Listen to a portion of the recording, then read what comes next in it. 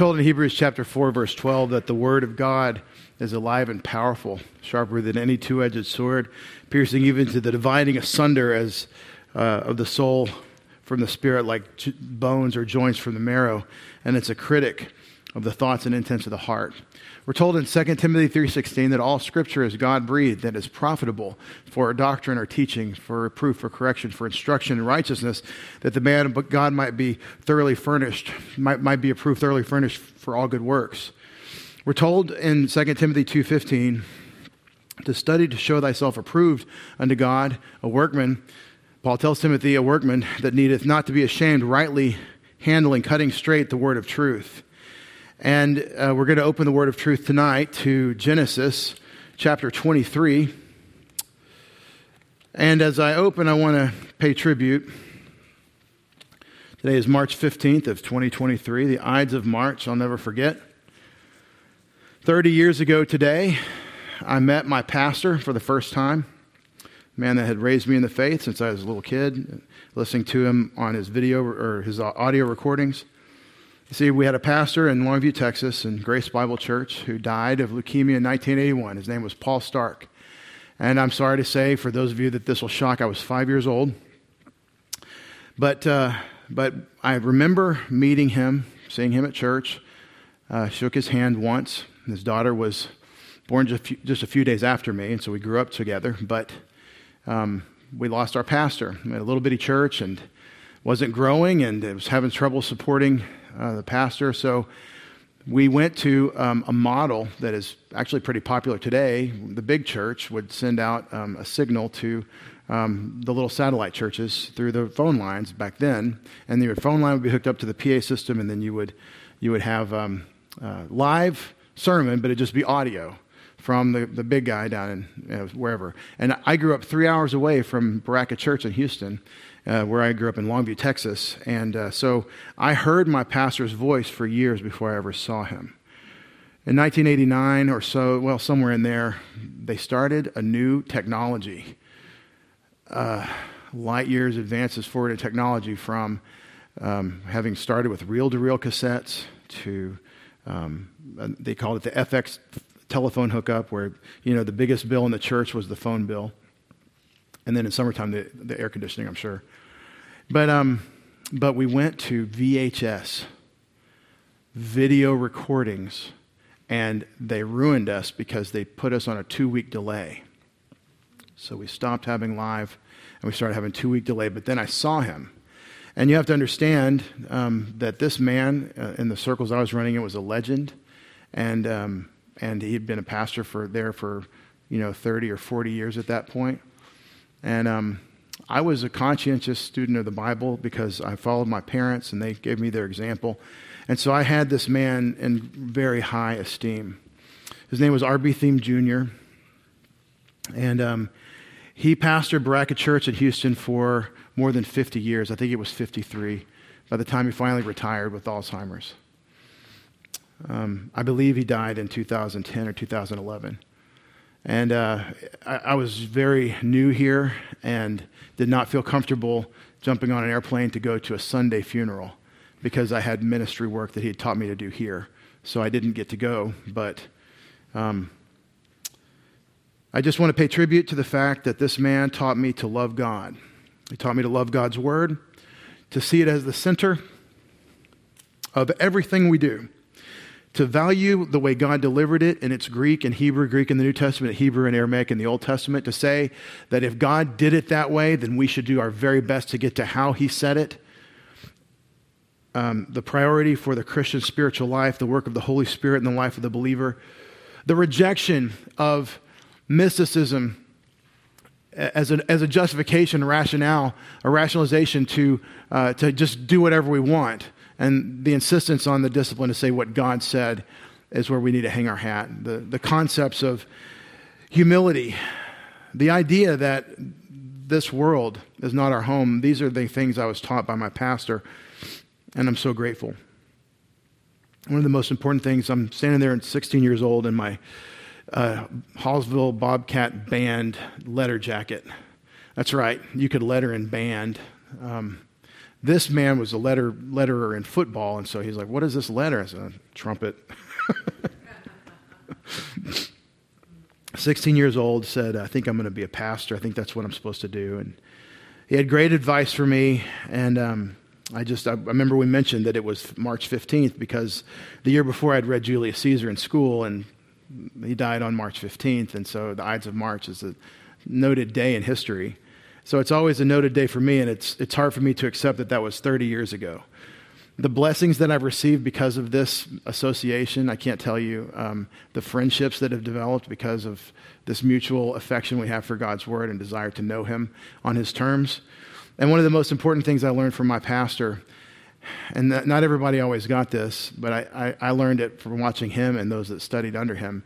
He taught me to be myself. He taught me to just do your work and trust in the Lord and the process, and the Word is enough. He taught me the sufficiency of Scripture, in other words.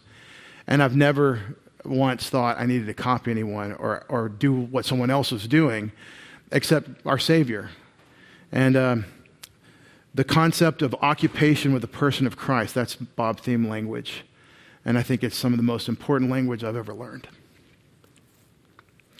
So I'm grateful for all the blessings. I'm grateful for the friendships. And I'm grateful for, more than anything, the relationship I have with my Savior because of my pastor's teaching. And he would be really embarrassed if he saw me crying up here on this pulpit. So, one thing I never heard him do was work systematically through the biblical doctrine of resurrection in the Old Testament. But the work I did see him do set me up to do this. So let's take a moment for silent prayer, make sure we're in fellowship with God, according to His promise and provision in 1 John 1 and verse 9, where He says, if we confess our sins, He's faithful and righteous to forgive us our sins and cleanse us from all unrighteousness. And then I'll open us in prayer.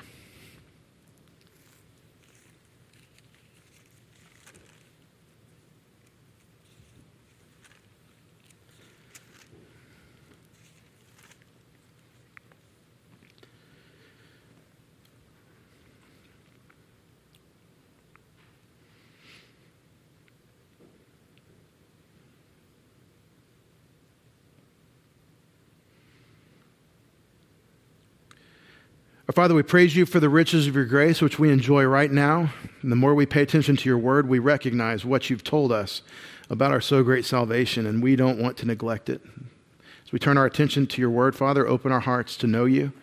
Let Your Spirit so work in us with the Word that we live out what You've said, not just by hearing it, not just by taking notes in our notebooks or listening carefully, but by coming to embrace these things and do them. Father, You've called us marvelously to the work that You're doing. You join us as Your children to grow up and do it with You and the power You give us. So glorify Yourself as we take that next step to grow up some tonight. We pray in Jesus' name. Amen.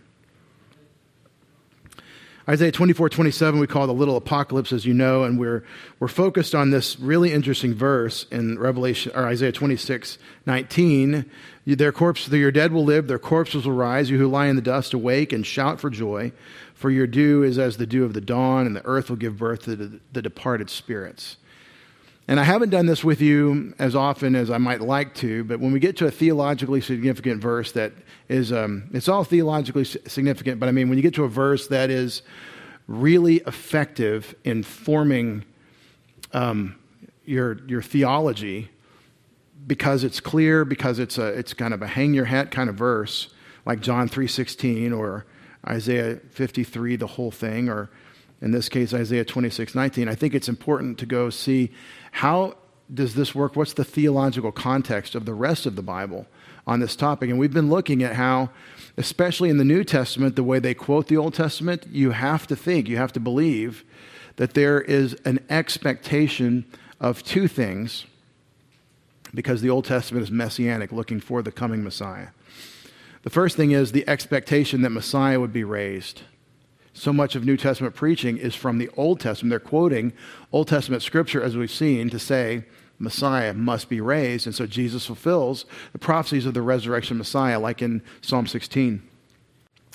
But hand in hand with that, and what we're really looking at some tonight, is the concept that Not only will the Messiah be raised, but those who can say that God is their God, they must be raised. Jesus taught us to reason this way, as we've seen in Matthew 22 and Luke 20, where he said in Exodus 3, Yahweh says to Moses, I am the God of Abraham, Isaac, and Jacob.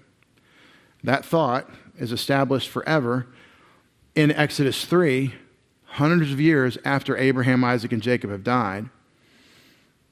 That thought is established, and Jesus adds to that a very simple proposition. The living God is not the God of the dead. He's the God of the living. And these two thoughts together give you your rationale that anybody who God says, those are my people, those people are going to be resurrected. He's the God of the living. Because eternally, he's the God of the living. And that's the idea. And even when you think about people who have died physically, what about after that? They're immaterial, they're spirit. What about that? Well, Abraham's bosom for the Old Testament saints. And now that paradise is in the abode of God, and that captivity has been taken captive, and the Lord Jesus has taken all the Old Testament saints' spirits, if you will, to heaven. When we die, we are absent from the body and present with the Lord in conscious awareness of our Savior. And that is not the resurrection, but we are, in that sense, alive. Our body's dead, but our spirit is with God, and we are waiting for the resurrection of this body. The metaphysics and the anthropology involved here are inescapable. You have a body, but that's not what you are. You aren't your body. Your body's part of you, but it's not you. And there's the soul-spirit complex. With your body, there's this mysterious combination of the physical and the non-physical, the material and the immaterial, to make you what you are. And in the sense of your spirit, we hold from what the Apostle Paul clearly says, for example, in 2 Corinthians 5, that you never die. You never die in terms of the ceasing to exist of your human spirit. It doesn't die, your body dies. But your spirit, it will be with your Savior, and then reunited with your body in the resurrection after it's made new, and you'll inherit eternity in that resurrection body. So this is the central doctrine of, in part of our union with Jesus Christ, because he's been raised, and that promises our resurrection, and that is our hope. The blessed hope of Titus is the resurrection of the church, described in 1 Thessalonians 4, verses 13 through 18, where we're told that the dead in Christ rise first, and then when we who are alive and remain will be caught up together to meet the Lord in the clouds, to come together in the clouds to meet the Lord in the air, and so will we ever be with the Lord. That is the event where you and I will be resurrected. And you can't really say that the people that are living, believers that are living when that happens, that 1 Thess 4 harpazo event, that rapture event, you can't say that when that happens, the people that are living and are translated, you almost can't say resurrection, because they aren't raised from the dead. They are translated and receive the resurrection body. Their body is transformed. And I mean, we would put it all under that event of the resurrection, but you see, that's a very strange moment in history, and a lot of people make a lot of hay about it. I've heard people say that the doctrine of the rapture, for example, is a cop-out because you're trying to get out of suffering, and we've been called to suffer for Jesus. And that's a good objection if that's what we meant by the rapture, that it was a time to get out of suffering. But we don't mean that at all. In fact, we believe we're in a tribulation phase for the church now. We're not in the Great Tribulation, but we've been under persecution and attack, not in our bubble in the United States for most of our history, but that's the exception to the general idea through church history of suffering. Actually, the way you apply the doctrine of our coming exit resurrection, exanastasis, that we're going to be translated into a resurrection body with the Lord, and it's at any moment that this could happen. Paul said it could have been him. in his generation, and that's really powerful. The application of that is make sure you make your bed. Keep your house in order. Do the dishes, as it were. You see what I mean? Like, live and occupy as though this is your last chance to serve him, because it may well be. And everybody's going to go get on the road after this. And that's a very common way for people to check out of this life early as we think of it. We die in car accidents. We die in various ways. We don't know if we have tomorrow. We make the most of today because it could be any moment that we don't have any more opportunities to serve him. The imminency of the rapture is the most important part in terms of our application, not because I get to cop out of this trouble that I'm having, or I'm going to max out my credit cards and be irresponsible, or some other thing that Paul deals with in 2 Thessalonians. The application of the rapture is right after that is the judgment seat of Christ, and he's going to render his evaluation for what we did with our time. And it makes us remember something that we don't think about, that time is short, that today is all we have, that we know we have. So do what you should be doing in your walk with the Lord today and make it count. This is the most important application of the biblical doctrine of 1 Thessalonians 4, verses 13 through 18. In my view. And it's also, in that context, a cause for us to comfort one another.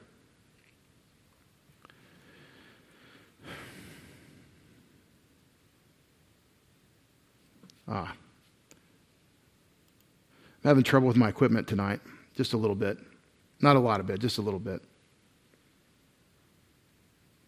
We're talking about where the resurrection is prophesied in the Old Testament, and we said one of the key ways we see it is that God implies it with things like "to you."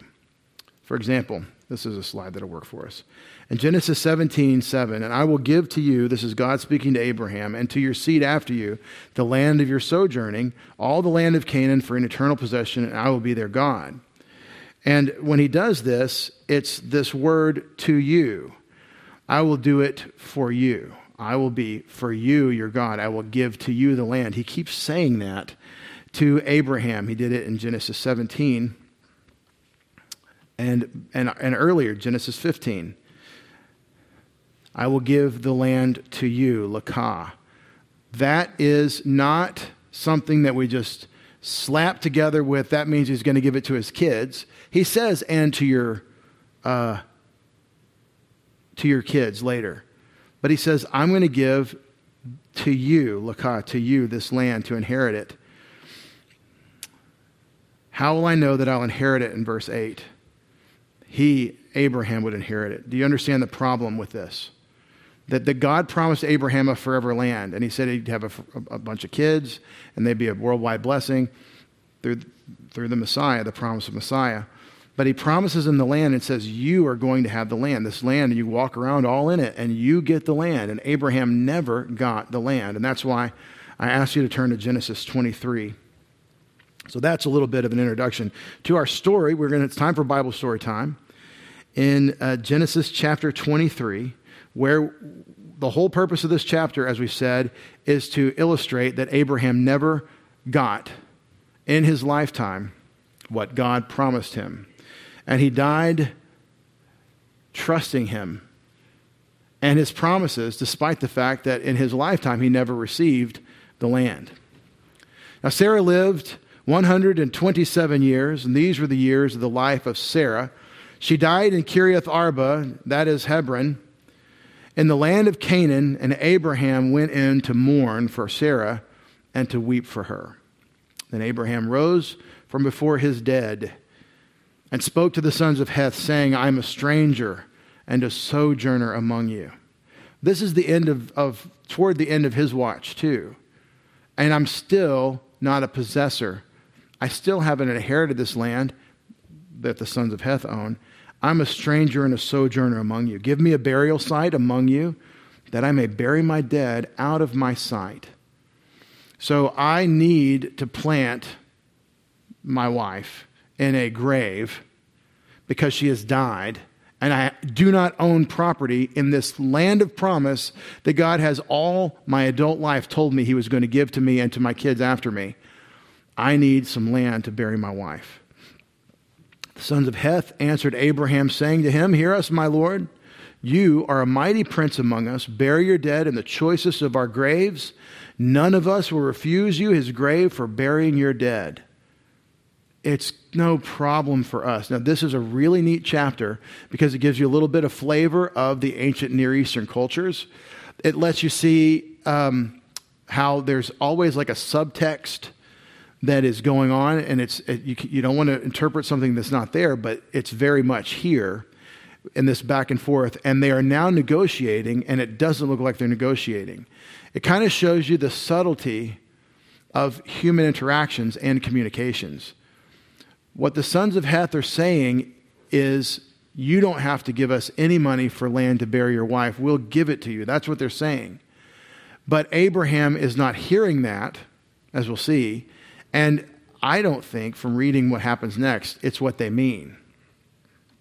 So Abraham rose and bowed to the people of the land, the sons of Heth, and he spoke with them, saying, if it is your wish for me to bury my dead out of my sight, hear me, and approach Ephron, the son of Zohar, for me. So they've given a tacit approval to bury Sarah in their burial site. They've given approval and offered him to do it gratis.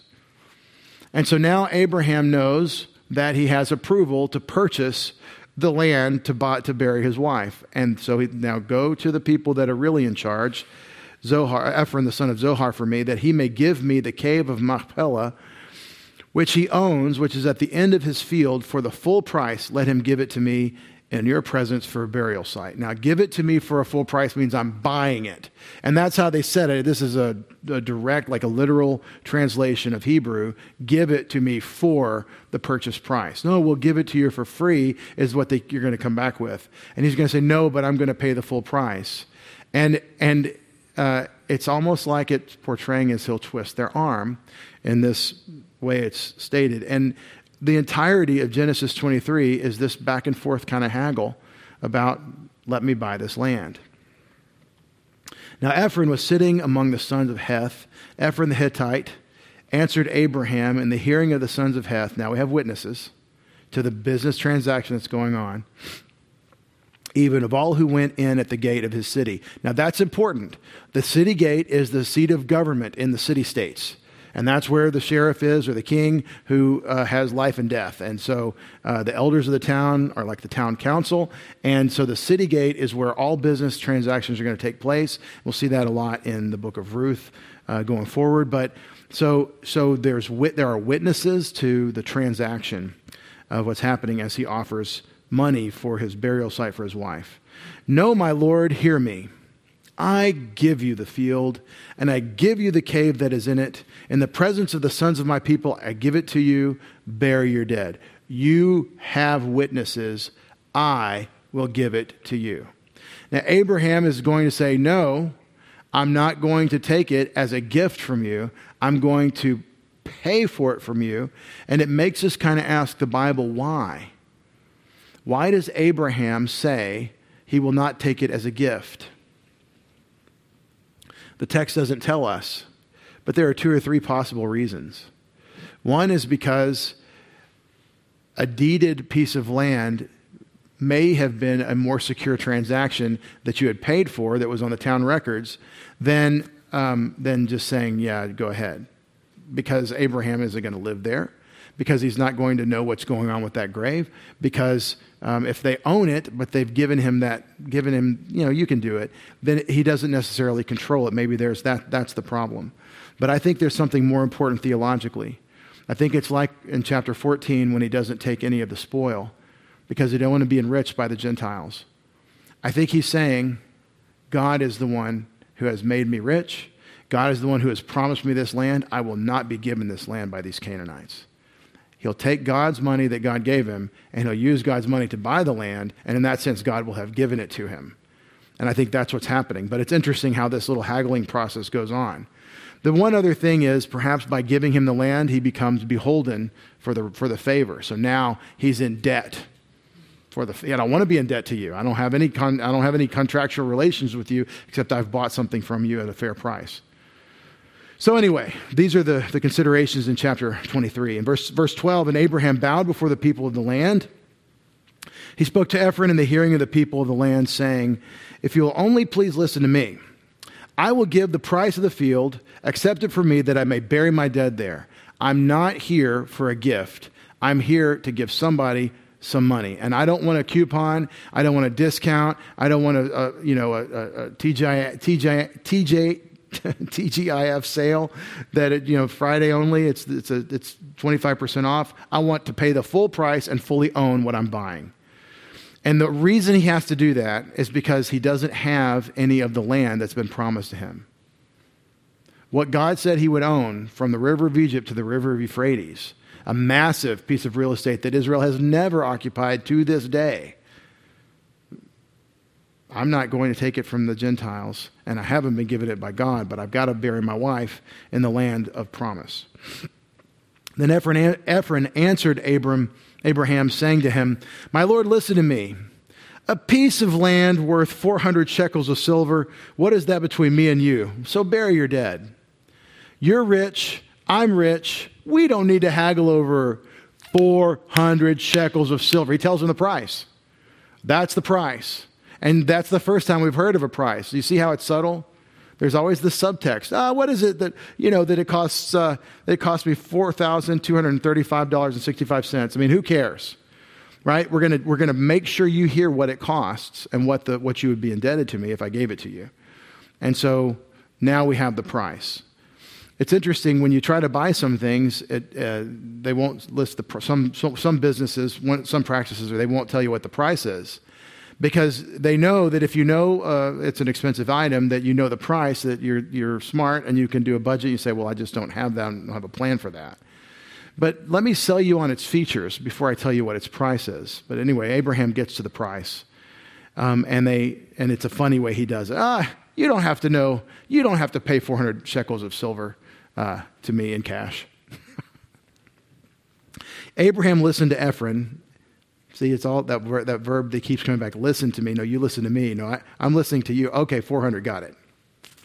Abraham weighed out for Ephron the silver which he had named in the hearing of the sons of Heth, 400 shekels of silver, commercial standard. Are we clear that Abraham is paying full price, whatever the asking price was? He didn't say, okay, I hear you're saying 400, but I mean, what's your best number? He said, whatever your number is, I'm going to give it to you without any question. So that there is no question that Abraham finally owns a piece of the promised land. So Ephron's field, which is Machpelah, which faced Mamre, the field and cave which was in it, all the trees which were in the field that were within all the confines of its border were deeded over to Abraham for possession in the presence of the sons of Heth before all who went in at the gate of his city. After this, Abraham buried Sarah, his wife, in the cave of the field at Machpelah, facing Mamre, that is Hebron, in the land of Canaan. So the field and the cave that's in it were deeded over to Abraham for a burial site by the sons of Heth. And when you read through that, you think, that's a lot. I've just been reading through Genesis. I get to Genesis 23. Okay, there's something going on with the buying of the cave. They went back and forth a little bit and finally got a number. I think this is the capstone event. It's like the denouement, or whatever, how you say that, denouement, on the end of the adventure saga of Abraham.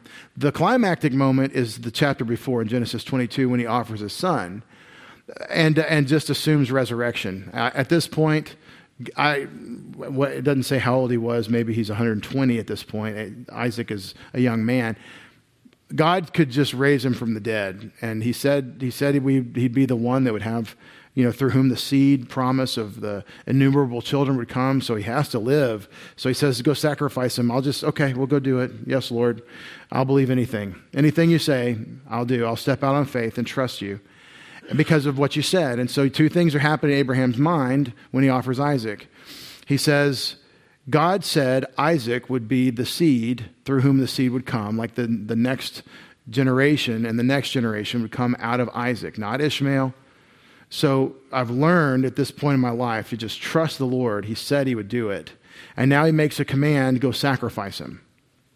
Well, these seem to be contradictory purposes. And Abraham doesn't at this point in his development say, Lord, I understand what you're saying about sacrifice him. And while I would like to do that, could I remind you of this one point that you made about how Isaac's going to be the heir, that the seed comes through him? He doesn't have kids yet, so maybe we could sacrifice him maybe in a couple, 3 years or something, or maybe we could just, I know you want me to do this, but don't you know that I've got to get my heir out of Isaac like you said? See, that's not how you work with God. God's sovereign, and God knows, and he's omnipotent, he's omniscient. He knows everything. And so he says, trust me and do what I ask. And that's Genesis. Trust me. And because I'm trustworthy, you do what I ask. And so that's what Abraham has finally learned. So you get to Genesis 22, and he does it. That's the climax of Abraham's life. And as you know, there isn't a resurrection event. There's a type. Hebrews 11 says there's a type of resurrection. He receives Isaac back as a type. And God stops him. The angel of the Lord stops Abraham from sacrificing his son. And then there's the scapegoat that's provided. And that the Lord indeed has provided himself a sacrifice. So when we get to chapter 23, after that climactic moment, we say, what is this in here for? It's this appendix about Abraham's life. And, we're kind of winding down. No, it's the verification of everything we've read. I've been reading since chapter 15. When does he get the land? He's traveling in the land. He's sojourning in the land. When does he get the land? He never gets the land. And even this part, is this what you meant, Lord? 400 shekels of silver worth of land? No. And that is the doctrine of resurrection. Abraham died in faith, expecting to be resurrected.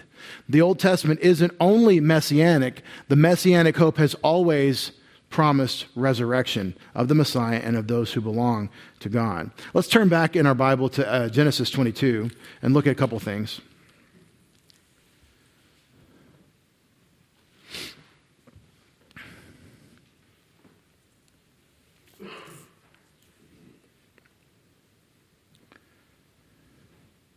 When God calls your name in the Old Testament, usually what you say is, in the New American Standard, you say, here I am.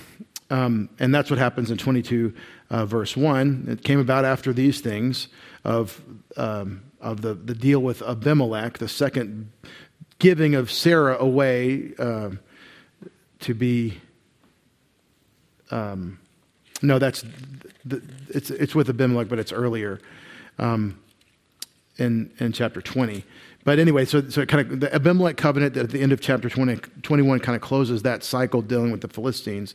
And it is the event of Abraham's boneheadedness of giving his wife, through whom the seed will come, giving his wife to another man to be in his harem in order to save his life. And we say, if there was ever a trophy of God's grace that proved that God isn't calling people because of their goodness, that God's election, as we see calling Abraham and saying, go to the land I'll show you, and starting with Abraham, this doctrine of God's choice is not about the merit in the person he's calling.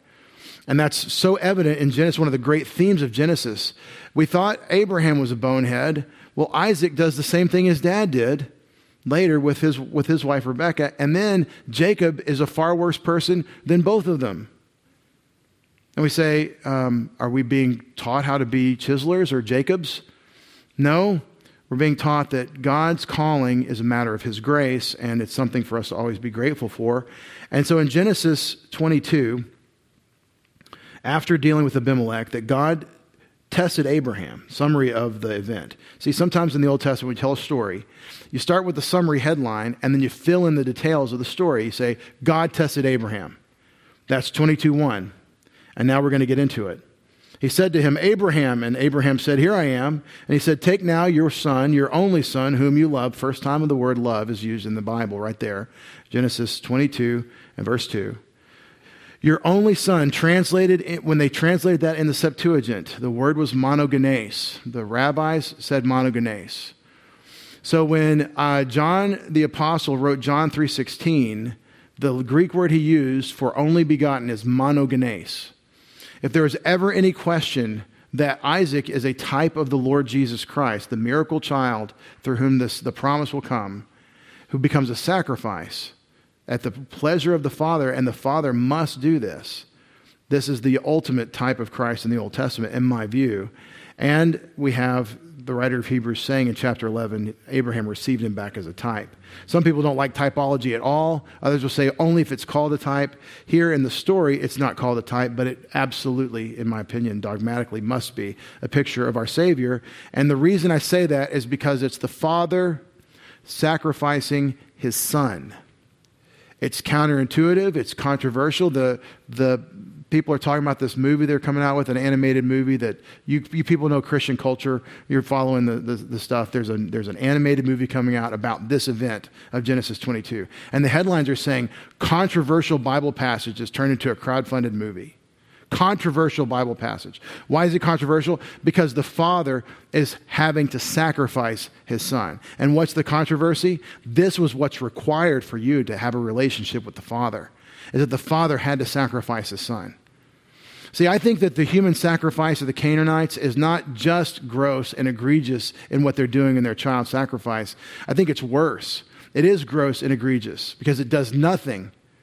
It does nothing for anyone, but it's worse than that because it's a counterfeit of the actual sacrifice of the Son, which was the Lamb of God slain from the foundation of the world. This was God's plan from eternity past.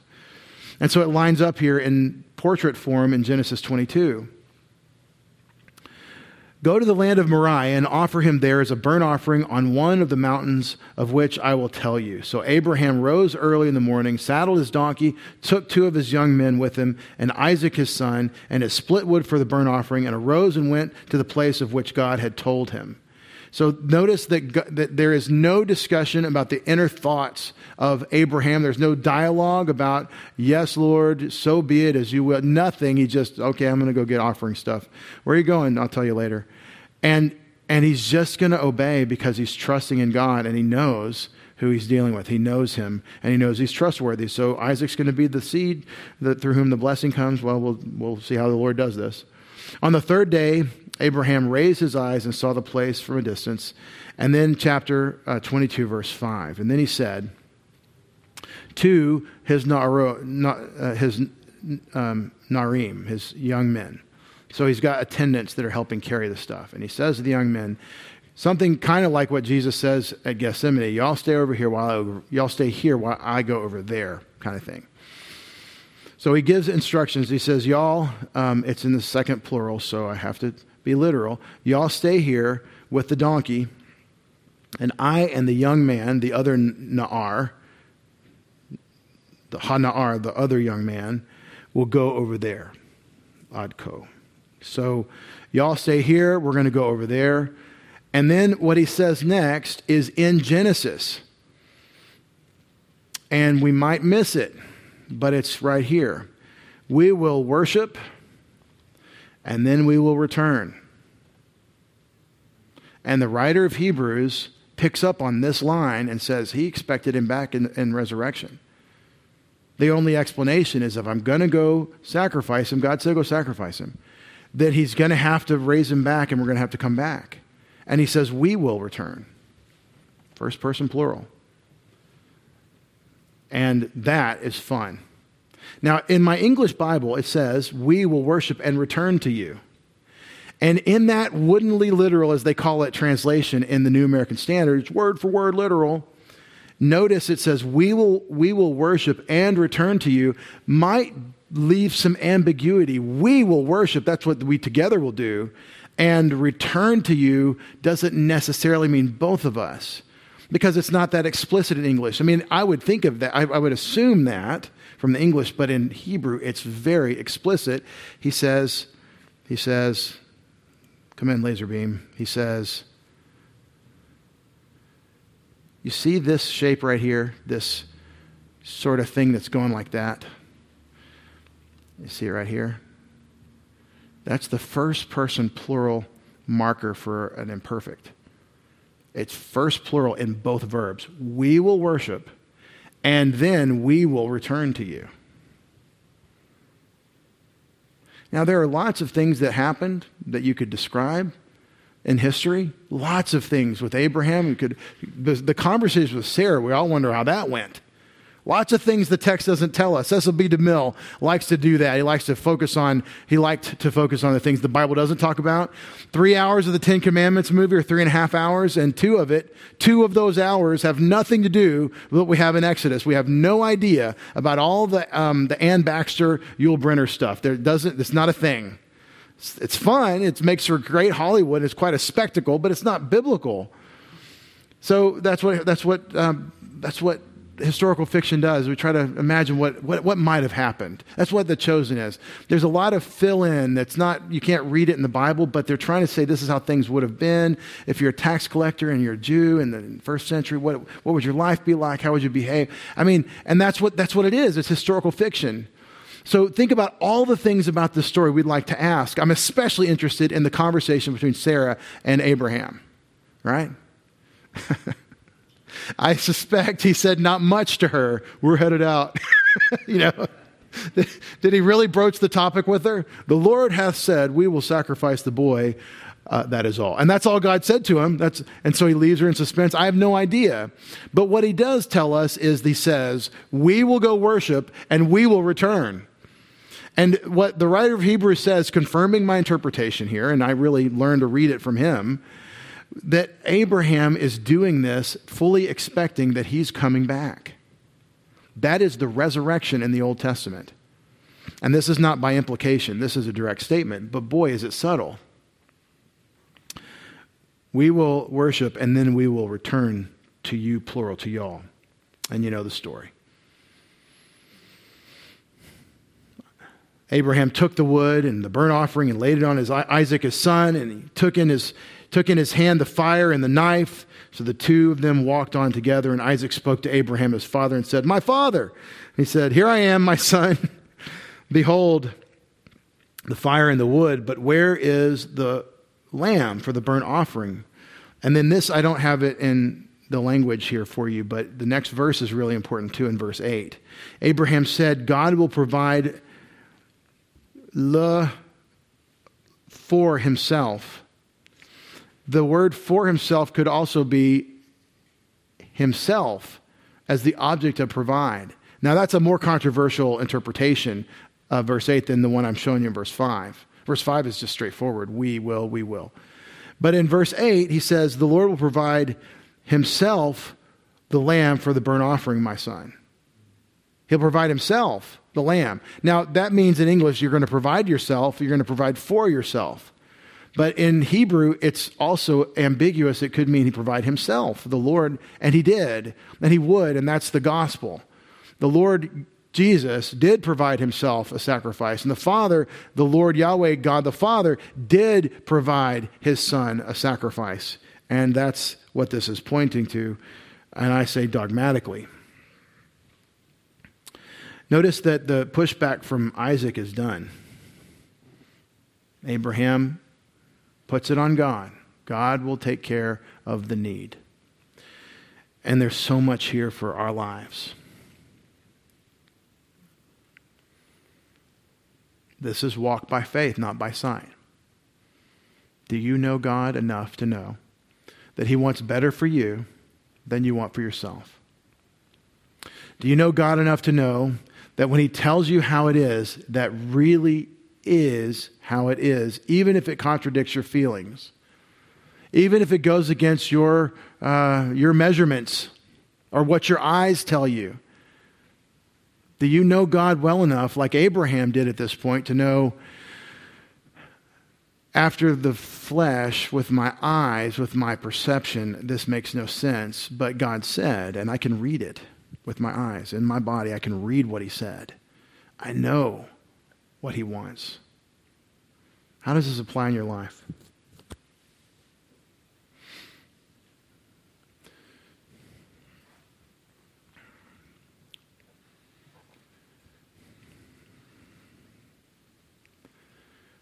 The time in which we live, we're told that young people of a certain pubescent age with flaring hormones, well, they're just going to do what they're going to do. And after all, their hormones tell them that. It's culturally acceptable.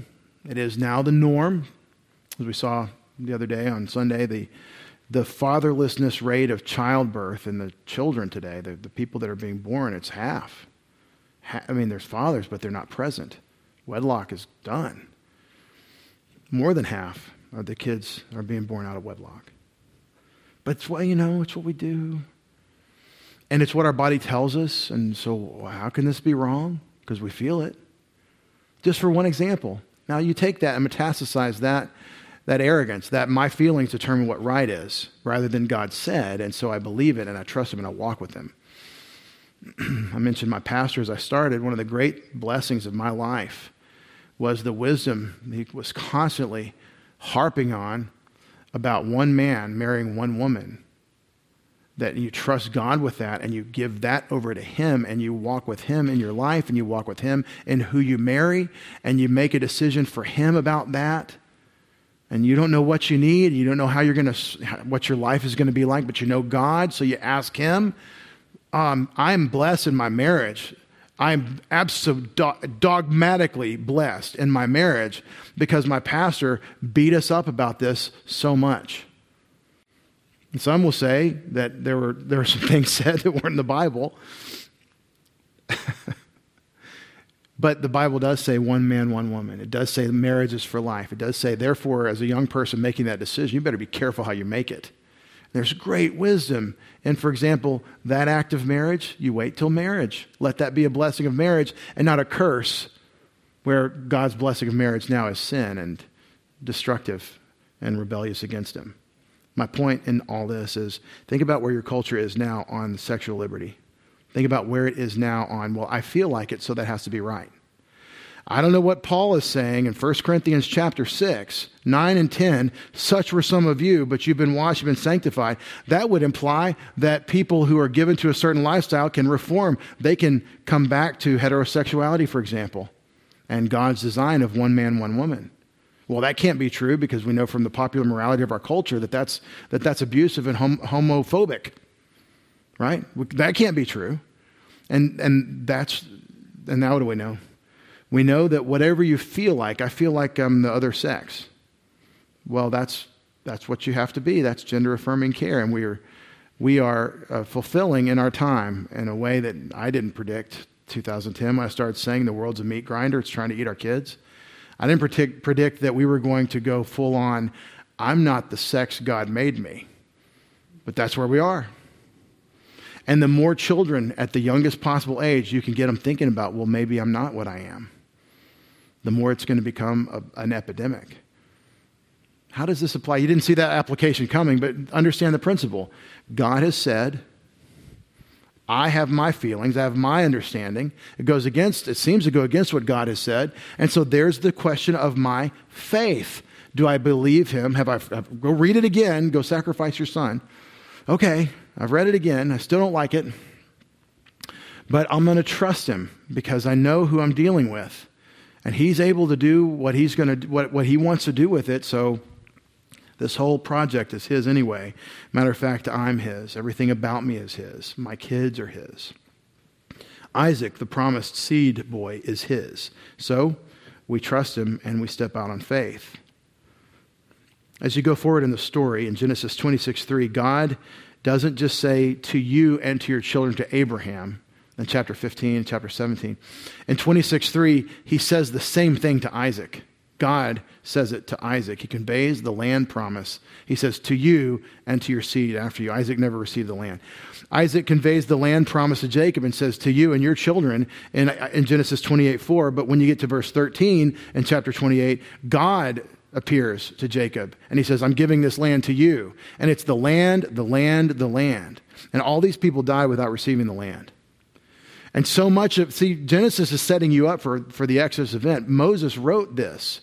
The form we have it in, Moses wrote this. The Bible doesn't say anywhere that Moses didn't use sources that already existed. But Moses wrote the form of Genesis we have, and his purpose apparently for writing, as we watch the history of the 1446 Exodus of the children of Israel from Egypt, Moses did this, Genesis prologue, to tell these people who they are and what they're all about. Where are we going? See, Exodus 3, you tell them, I'm the God of Abraham, Isaac, and Jacob. Well, Genesis is now going to tell these people about that. And maybe they have their oral tradition. Maybe they're telling the stories in the family hundreds of years later. But the definitive, inspired by the Holy Spirit account of who we are and where we come from and really where are we going, the messianic promise of resurrection in the coming kingdom in the land forever, okay, that is why Moses writes Genesis for this Exodus generation. None of these people receive the land as promised, and they all have to be resurrected. Genesis 35:12, God restates the land promise again to Jacob. It's all through there. We've said that the Old Testament teaches the resurrection of the dead in two ways. It does it by direct statement, and it does it by implication, and I think we've done enough on implication. Here are some of the direct statements for reference. I've in the notes, I note that usually when there's a direct reference to resurrection, it's not the focus of the passage. It's not the point. 1 Corinthians 15, resurrection is the point. The last paragraph of 1 Thessalonians 4, the resurrection, the exanastasis, the exit resurrection of the church, that is the point of that passage. But in these passages, usually it's not the point, except perhaps in Ezekiel. We have statements couched in poetry in Isaiah 26:19, which we've been studying, and then in Psalm 16. And we had the rationale of Peter, and we'll look at Psalm 16 in detail going forward, but the rationale of Peter is that David can't be talking about himself because David died, and his body did undergo decay, so the Holy One who won't undergo decay has to be the Messiah. And what you have to do to read Psalm 16 the way Peter does, now watch this, you have to believe that the Old Testament is all pointing at the Messiah. You have to believe the Psalter is messianic. You have to believe that Psalm 22 is a prophecy of Messiah. You have to believe that more than just Isaiah 53 and Isaiah 2 and Isaiah 7, that the Old Testament has a messianic thrust. That's why Peter just assumes when he teaches Psalm 16 on the day of Pentecost. Ezekiel 37, the valley of the dry bones, is obviously taken in its plain sense. It's a resurrection of bones and dead bodies to live. And to say, well, this just means that the land will be revived, or the people will be revived or refreshed. I mean, it's possible that God means us to interpret that figure in such an allegory, but it seems unlikely to me as I read it. I don't find that as a satisfying interpretation.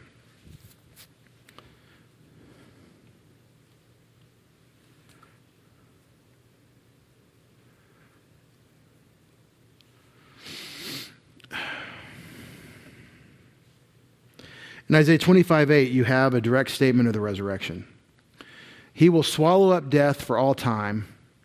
The Lord God will wipe tears away from all faces. He will remove the reproach of his people from all the earth, for the Lord has spoken.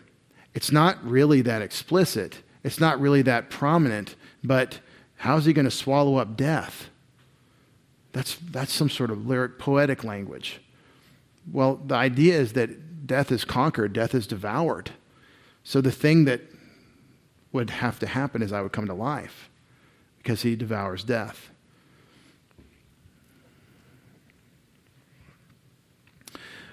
As we close,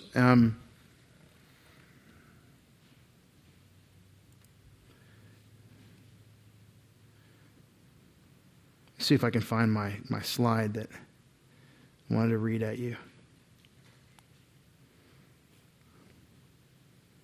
There it is. In Daniel chapter 12.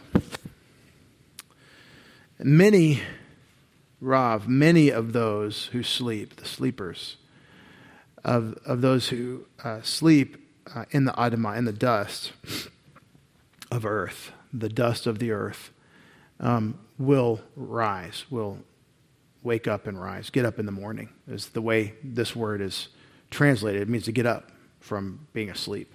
Many who sleep in the dust will wake up and arise. These lechai, to life, olam, forever, life eternal. And these, it's like he's saying these over here and these over here, these to life eternal, and these to herpa, disgrace, for a duration, that is, for disgrace, for abhorrence, eternal. That's the literal And you clean it up if you read your English Bible in Daniel 12:2. But there's a resurrection to life and death as the picture. There's a resurrection to blessing and a resurrection to cursing. And just taking the one verse out of context. To think that this could mean something other than a resurrection, so that, well, the only verse is Isaiah 26:19. I don't think that could possibly be the case unless you don't believe in Daniel, which is likely the case in a lot of these instances. The last thing I want to show you tonight is kind of a bonus. We've looked at it before, but I want to leave this thought in your ears as we break tonight.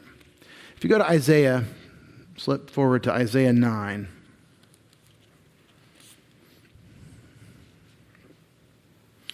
I am what you call a premillennialist. I believe that the Lord Jesus will come back before he establishes his kingdom. A postmillennialist believes that the church will establish the kingdom, and then Jesus, the general contractor, will come and say, I approve of the work that you've done.